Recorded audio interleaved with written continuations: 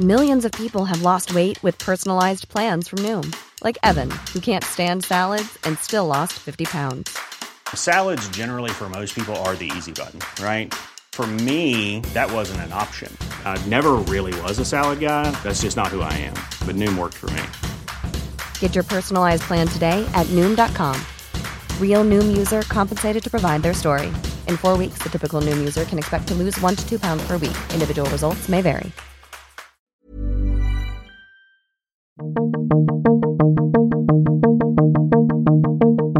Hello and welcome to The Economist Asks. I'm Anne McElvoy, head of Economist Radio. As part of our Open Future season, we're asking, how can the West's armies prepare for future warfare? After this week's NATO summit and a bracing challenge from the American president to NATO allies to spend more on defence, Donald Trump was in Britain, watching a demonstration of the UK's military capabilities. After that, he's off to meet Russia's leader, Vladimir Putin, and there's some disquiet about how any deal he does there might impact on NATO's ability to fulfil the West's security guarantees. Warfare around most of the world is thankfully sporadic, but it's also becoming less predictable. A major shift is that it's increasingly fought in urban environments. How can today's armies prepare for that? In this show, I was given exclusive access to Urban Bear. It's a joint meeting of the most senior British and German military, and it includes a mock city to train up soldiers for a new and full battle rattle of urban warfare. So I went up into an old Second World War flak tower and deep down into a Nazi bunker to get a sense of how cities were defended in World War II. They were built from reinforced concrete, just bashing at it there. It was good 2 to 2.5 metres thick to withstand aerial bombardment. We learn how perilous battles in cities can be. That was a hot, bloody summer in a city, and I learned just how brutal and tough and difficult urban warfighting is. And how German and British armies are training together in a simulated city. This is not a typical German, this is not a typical European, this is not a typical third world village. It has a bit of everything. And you can transfer this into any scenario anywhere in the world. And is the enemy they're preparing for Russia? Russia is now in a position to assert itself in a way that it hadn't been prior to 2008. Definitely their prominence is rising, and that's what they're trying to do, is be a world player.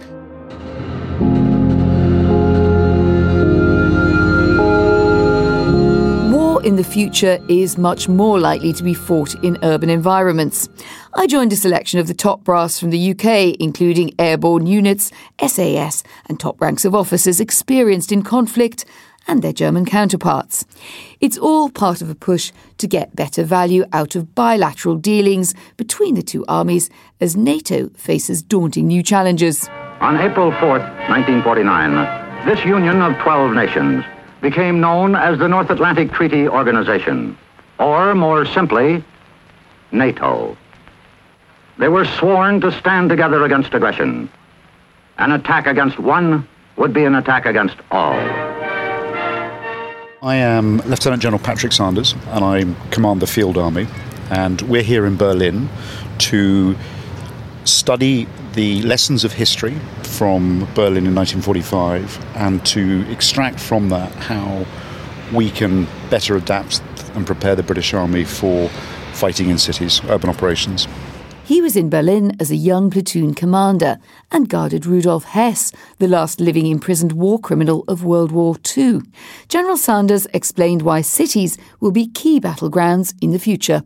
I don't think you'll find an army in the world that wants to fight in cities, but it is an unfortunate necessity for a variety of reasons. I mean, not least because if you fast forward to 2050, about 60% of the world's population will live in cities, and those cities probably won't have the resources to support that level of population. So it becomes a breeding ground for conflict, for violence, for young men who are dispossessed and disenfranchised.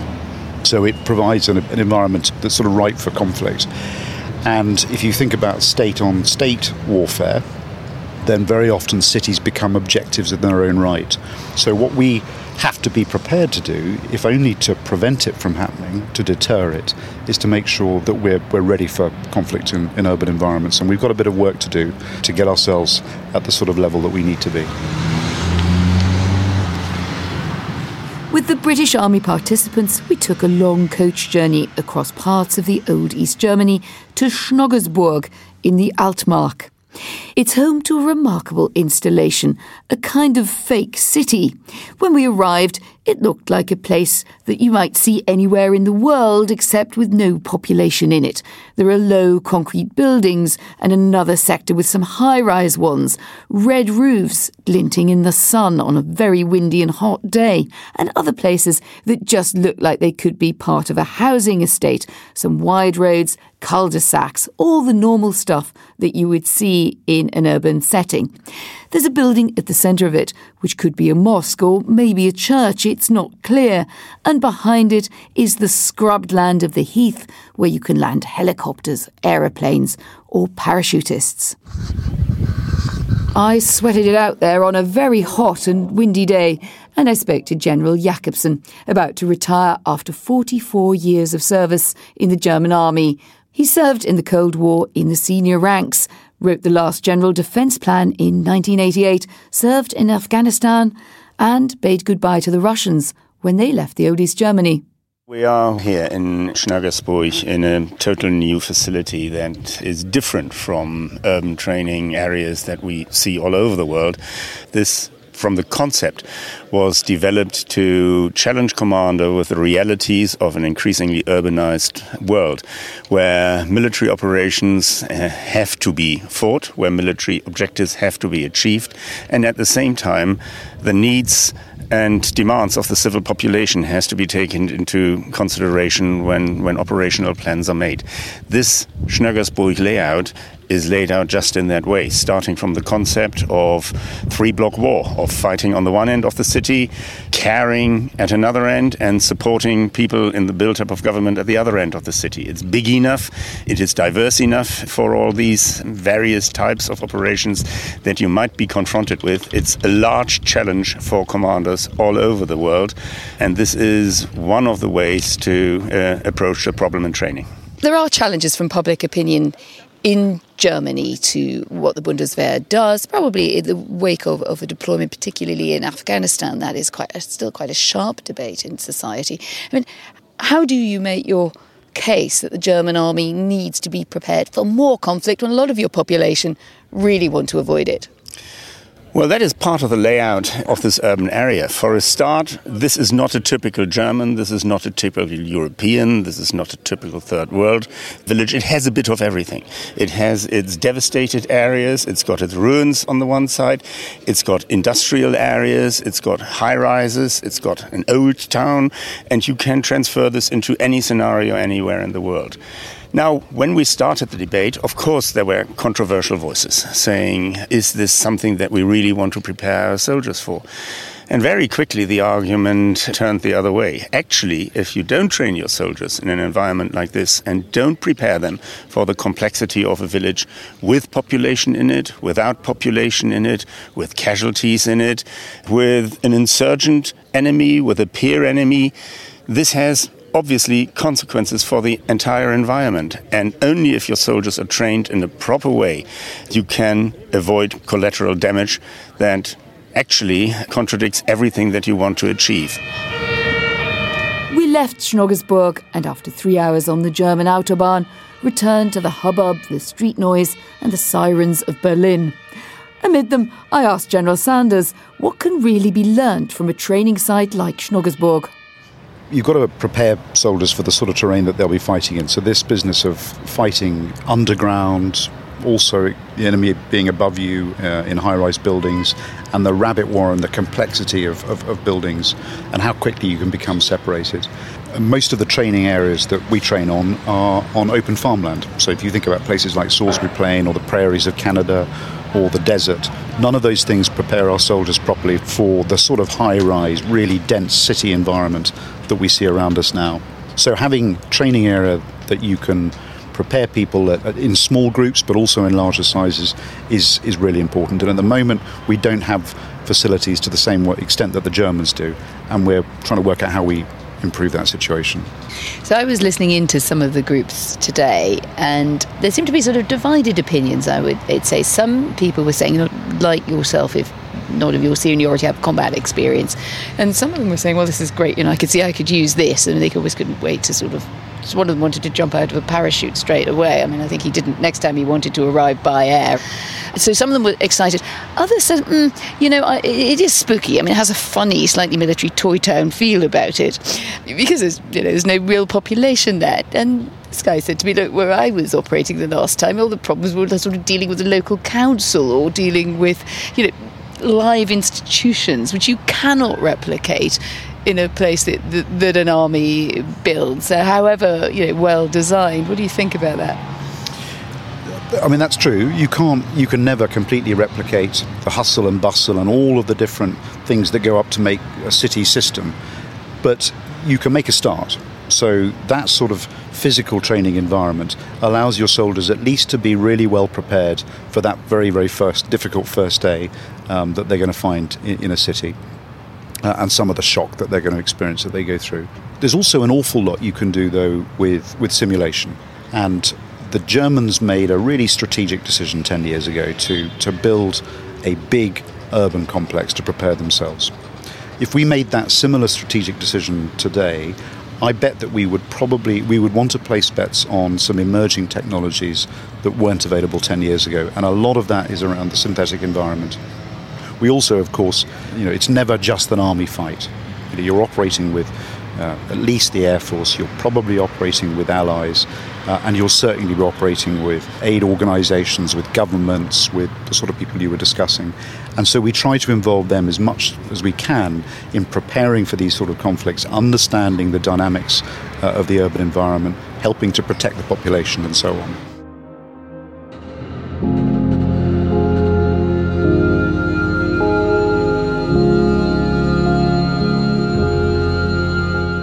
Historical background to Schnoggersburg and to the Urban Bear meeting is that warfare in cities was last seen in Western Europe on a major scale in the Battle for Berlin.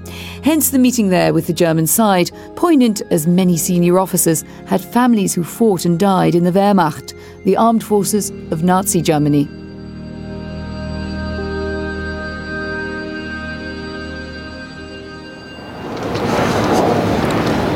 Around me there, the sounds of Berlin on a busy morning. I've come to the Humboldt-Hain, which is now a monument. It's in a small copse of trees on the southern side of Berlin. And in the Second World War, it was one of the main flak towers or air defence points of the city. Good reason for that. From the Humboldt-Hain, you can walk in a small circle up here in the tower, and you can see the whole of Berlin laid out at your feet, all those spires and now office blocks and housing and railway lines. It's a perfect position from which to survey what's going on in the city, and it was also one of the main defensive points for the defence of the city by the Wehrmacht in the Great Air Battle. I headed underground to a very eerie bunker in the heart of Berlin, one of the most striking vestiges of the intense urban conflict that took place in Western Europe between 1939 and 1945. So you might think, why bring modern armies down here into the bowels of the Third Reich in Berlin, this vast echoing bunker under the Anhalter station? We just heard our guide describing the absolutely miserable conditions, and a historian telling us that there are so many suicides here in these bunkers as people sheltered, mainly, it must be said, Nazis and their families, sheltered from the bombs, but also some other civilians. They were built from reinforced concrete, just bashing at it there. It was good 2 to 2.5 metres thick to withstand aerial bombardment. The corridors go on for a good long way underground, and hundreds of metres to either side of me, and then bunkers leading them. It is absolutely extraordinary how deep and how long these bunkers were. And the interesting question, which is relevant to armies today, is how much do you build in preparation for your enemy, and how much do you assume that your enemy isn't going to get this far? One of the leading Nazis who refused to sign it off said bunkers are for losers, which, as our guide pointed out, turned out to be the case.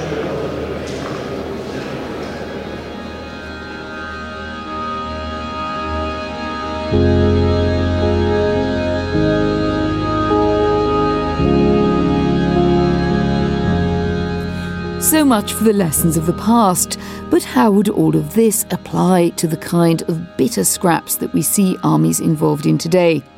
Lieutenant General Patrick Sanders fought in the Iraq War and recalls one of the fiercest battles against an insurgency there. In 2007, I was commanding a battle group, about 1,200 men or so in Basra, and on our first day of that, what turned out to be a very violent tour, we got caught in a particularly bloody battle. We had 2 people killed, more than a dozen or so wounded, and in the course of 4 hours or so, we had about 250 men pinned down in a really difficult urban battle, with people firing from roofs, from street corners. People were unable to move. One incredibly brave young bloke who was trying to help move a vehicle that we had stuck ended up winning a conspicuous gallantry cross. That's just one down from a VC. I was in my operations centre, and I remember seeing some of the young blokes coming back off the ground, absolutely shocked by the brutality, the violence, the way that the whole situation unravelled so quickly. And I think I was suffering from a bit of shock as well. Shock in the sense that your enemy can catch you on the back foot in the urban environment, and you can very quickly lose control of a situation and unravel. So that was a hot, bloody summer in a city, and I learned just how brutal and tough and difficult urban warfighting is. And with the benefit of that hindsight, he also told me what this experience had taught him.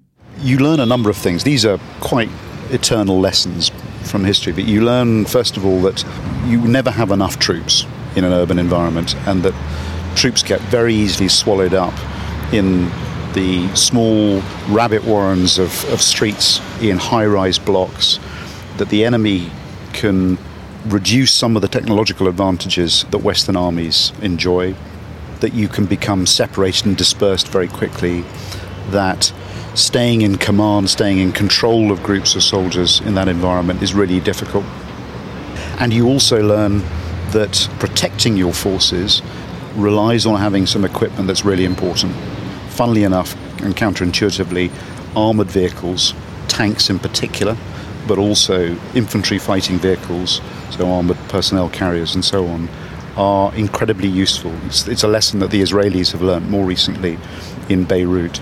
But you also have to think in 3 dimensions, and increasingly in 4 dimensions, if you like. And by that I mean information rather than time.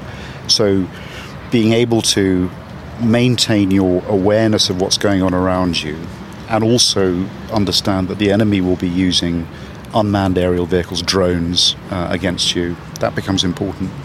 But you also have to exploit the information environment, the media, if you like, to get inside the minds of the people in the city, the civilians, or the enemy as well. It's not just the place, though, that determines the way that battles change. It's what's happening in technology too. Unmanned aerial vehicles, otherwise known as drones, are being used with increasing frequency. Jaz Malik commands the British Army's Joint Ground-Based Air Defence Organisation. In the Russia conflict against Ukraine, and particularly in the autumn of 2014, we saw the Russians using an awful lot of just massed artillery systems, so not just guns, but also surface-to-surface rocket launchers. And these were cued, so the observers, there were just as many drones, in fact more drones, than there were people. And they were using very unsophisticated ones, so medium size, flying at medium level, relatively cheap, so if they happened to lose 1 or 2, it didn't matter that much because they could just fly another one out. But what it did is it allowed them to develop what's called a relatively rapid targeting cycle. So just fly these things around and around. They observed, in this particular case, a Ukrainian brigade. and just queued up a whole bunch of massed artillery with absolutely no risk to their own forces' life, and it caused extreme damage within about a 15-minute cycle from observation to death of the people on the ground. And so you don't have to have exquisite technology in the drones. You can actually buy a whole bunch of cheaper ones and just have lots and lots of them to give you that redundancy. But the tech often doesn't work as well as we might think. Signals get easily lost in buildings. Enemy forces can find ways of neutering drone technology and wiping out the power of any system. And drones are also very hard to target without risking collateral damage. Sir Anthony Beevor was listening to this conversation, and it struck me how this grand historian of the military must see it from a very different perspective. I asked him what the nearest avatar might be in history to the challenges we see drones on the battlefield posing us now. I think the nearest comparison is the invention of the balloon, or the use of the balloon for the first time in a military environment, when observers were able to look down and see beyond into the rear of the enemy. And then you had aircraft and so forth, and all of this made a huge difference on the planning of attacks. If it all sounds a bit like boys' war games, well, the army is changing, and Brigadier Sharon Naismith has witnessed how technology has changed warfare in practice. Particularly from my perspective, I think the big change is about the amount of information that we are able to provide commanders, and provide commanders at every level. And on the one hand, that is hugely empowering in terms of the understand and the ability to have an effect. But of course, it's hugely challenging to the complexity that brings, the reliance on that technology, particularly in an environment which is going to be very fast moving and very challenging. And of course, some of that technology can then be denied. She's the most senior woman in the British Army, and she recently commanded over 5,000 frontline combat troops. So she's seen massive changes in the role that women can play in conflict. In my lifetime, which is about 26 plus years, it is a significantly different environment to join. When I joined, I was very fortunate that at the time I was joining was the first opportunity for women to be what we would call cap badged, but it means I was dedicated to a functional role, and my career, my profession was about that dedicated role that I was to do. So for me, that was communications.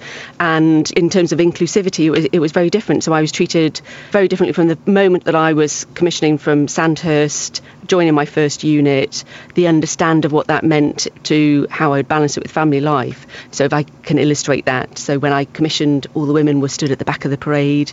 I joined my first unit, and it was very much of the culture within the officers' mess that women sort of were treated in a different way. And of course, I signed a piece of paper that would have said if I decided to have a family, that meant that I had to end my career. And at the time, that didn't seem completely countercultural, whereas of course now there would be an allergic reaction to it. That very quickly changed. And of course, I would now say I've had a career which is completely comparable with my male contemporaries, and have done it as a married mum of two. So, just to illustrate the scale of change.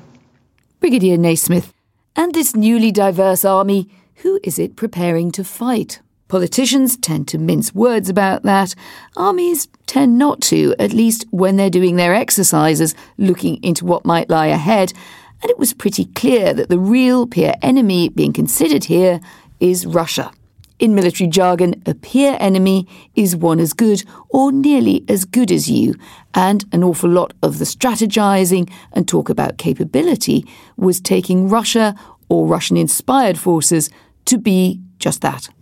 One figure who dropped in on our deliberations comes from American military intelligence. He's stationed in Germany, but we're not able to give you his name. So what did he think about the emerging military strength of Russia? Russia has been doing a lot of terms of modernization to catch up with the collapse of their military following the Soviet Union and the systemic failures that were exposed in the 2008 conflict with Georgia. As one colleague of mine quoted, they simply won because they got there fastest with the mostest, not because of good doctrine and good equipment. So in the past, especially 8 years, they have come a long way in narrowing the capability gaps they've had with most NATO member countries, and in being able to do a combined arms campaign in Europe, in the North Caucasus, or potentially Central Asia as well. And to what extent are we trying to make up in short order for failing to understand the world after the fall of the Berlin Wall. I mean, we're here in Berlin. It's not very far away, is it? Just down a couple of 100 metres away from where we're talking. Did we misunderstand the peace dividend? That's a loaded political question. I'm not sure I'm the right person to ask. I think from the Russian perspective, I'm not saying necessarily agree with it, they believe that the West has treated them unfairly when they were in a position of weakness following the collapse of the USSR. We took advantage of them. We pushed NATO's borders east. Again, nothing that I personally agree with, but looking at it from their perspective, the important thing for the West and the New Order is to understand that Russia is now in a position to assert itself in a way that it hadn't been prior to 2008, be it with military force in the Donbass or the long-range precision munitions that they've demonstrated in Syria, which have a great strategic message, maybe not so much of a tactical application. So just understanding that Russia has maybe not an equal vote in the international arena outside of the former Soviet states, but definitely their prominence is rising, and that's what they're trying to do, is be a world player. You'll frequently hear the Russians say it should be a multipolar world, not the unipolar world they believe is under the U.S. Was that just an American view? Well, not so much. I put it to General Jakobsen. Do you feel that you're in a form of conflict with Russia?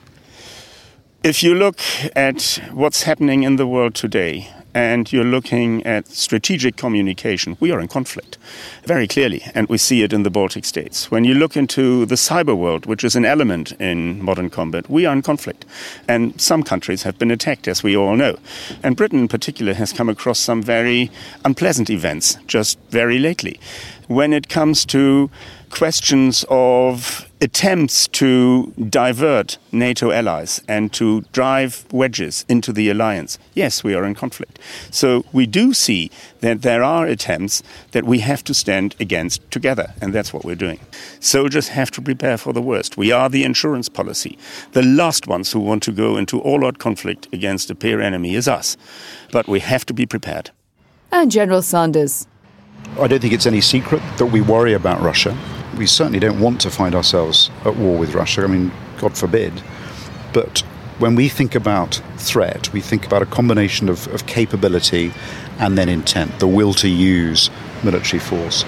And whether we like it or not, the Russians have shown both capability, so they've invested massively in their armed forces, and the will to use them, whether that is in Georgia, whether it's in Chechnya, whether it's in Ukraine, whether it's in Syria. They're using violence and their armed forces as a means of a foreign policy, of extending their power. Now, we would do everything we can to avoid conflict with Russia or any other enemy, but the best way you can do that is, to have the resolve, but also to have the capabilities so that you can back up your obligations to your allies. So preparing for conflict with Russia is probably the best way of making sure that it doesn't happen. It certainly puts the dry deliberations of those NATO summits into some context, all of this. From World War II through the Cold War to Iraq, Afghanistan and beyond, the future of war is always changing, and never more so than now. But we want to hear from you too about what future war will look like and how we might best avoid it. Is Russia really the most likely enemy? Head to economist.com/openfuture and join our debate. You can also email us, radio@economist.com, or you can tweet us at Economist Radio. And if you'd like to subscribe, please do go to economist.com/radio offer, 12 issues for $12 or £12. I'm Anne McElvoy in Berlin. This is The Economist.